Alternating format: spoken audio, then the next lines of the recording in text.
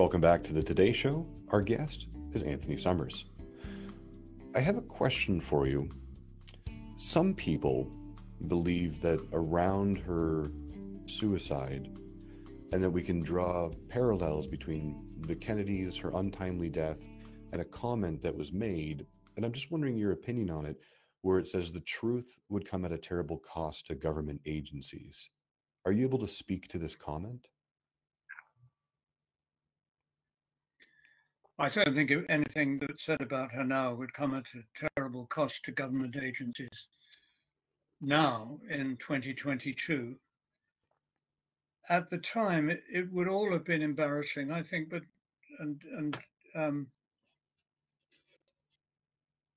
the truth about what happened at the end would cause consternation.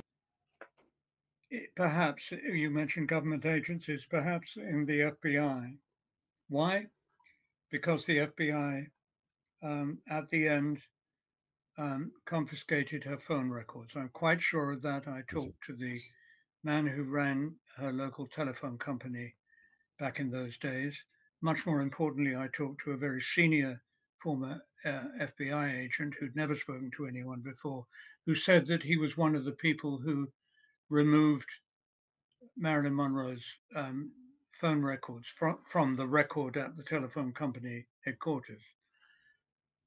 Literally during the night in which she died and during the 24 hours afterwards, as it were, cleaned up. That was a secure matter at the FBI at the time, obviously. But who asked the FBI to do anything? The senior FBI agent that I interviewed on this subject said there were only two people who could have ordered that, the removal of the phone records. One of them was the Attorney General, Robert Kennedy, and the other one was the president himself, probably through Robert Kennedy. So the problem at the time was, and in the sense of family secrets still is, compromise for the president and for the Attorney General. I think that we probably have come as close now as we're ever going to come to what actually happened, partly because most people connected with the case have died.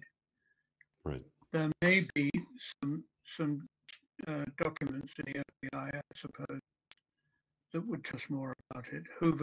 J. Edgar Hoover, I've also written a book about him, and as you know, he kept documentation on everything, especially on things that could embarrass people that he regarded as his enemies. So it would be typical of Hoover to have stashed something away that would, in the course of time, tell us more about Marilyn Monroe's end. Probably information that, if truthful, would compromise the Kennedy brothers. I see. Where can people learn more about you and your upcoming projects? The upcoming project, I'm afraid, is one can say very lightly, top secret. No, I'm just not going to talk about what we're currently working on. They can look at our website under Anthony Summers and inform themselves on what we do and how we do it. What I can talk about is our methodology. As I've said, what we try to do is to drill into any subject we tackle just as far as we possibly can. It's easier in a sense today to do that because of the internet. And the internet, by contrast and contradiction, also makes it harder because there's so much rubbish on the internet, so much garbage on the internet. But I think we still work just as hard as we ever did. And we are, I say we because of my wife and co-author, Robin Swan, we are both equally, rightly or wrongly, obsessed with getting it as right as possible. But I do think that with this Monroe book, we have, and certainly in the latest edition of this, as close to the truth about her life and the quote always called mysterious death, as anyone is ever going Yeah.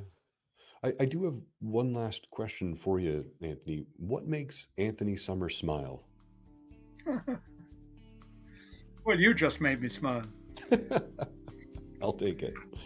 Um, I I think my grandchildren, of whom I have a bunch, make me smile most. They, especially when they tell me things that I want to hear.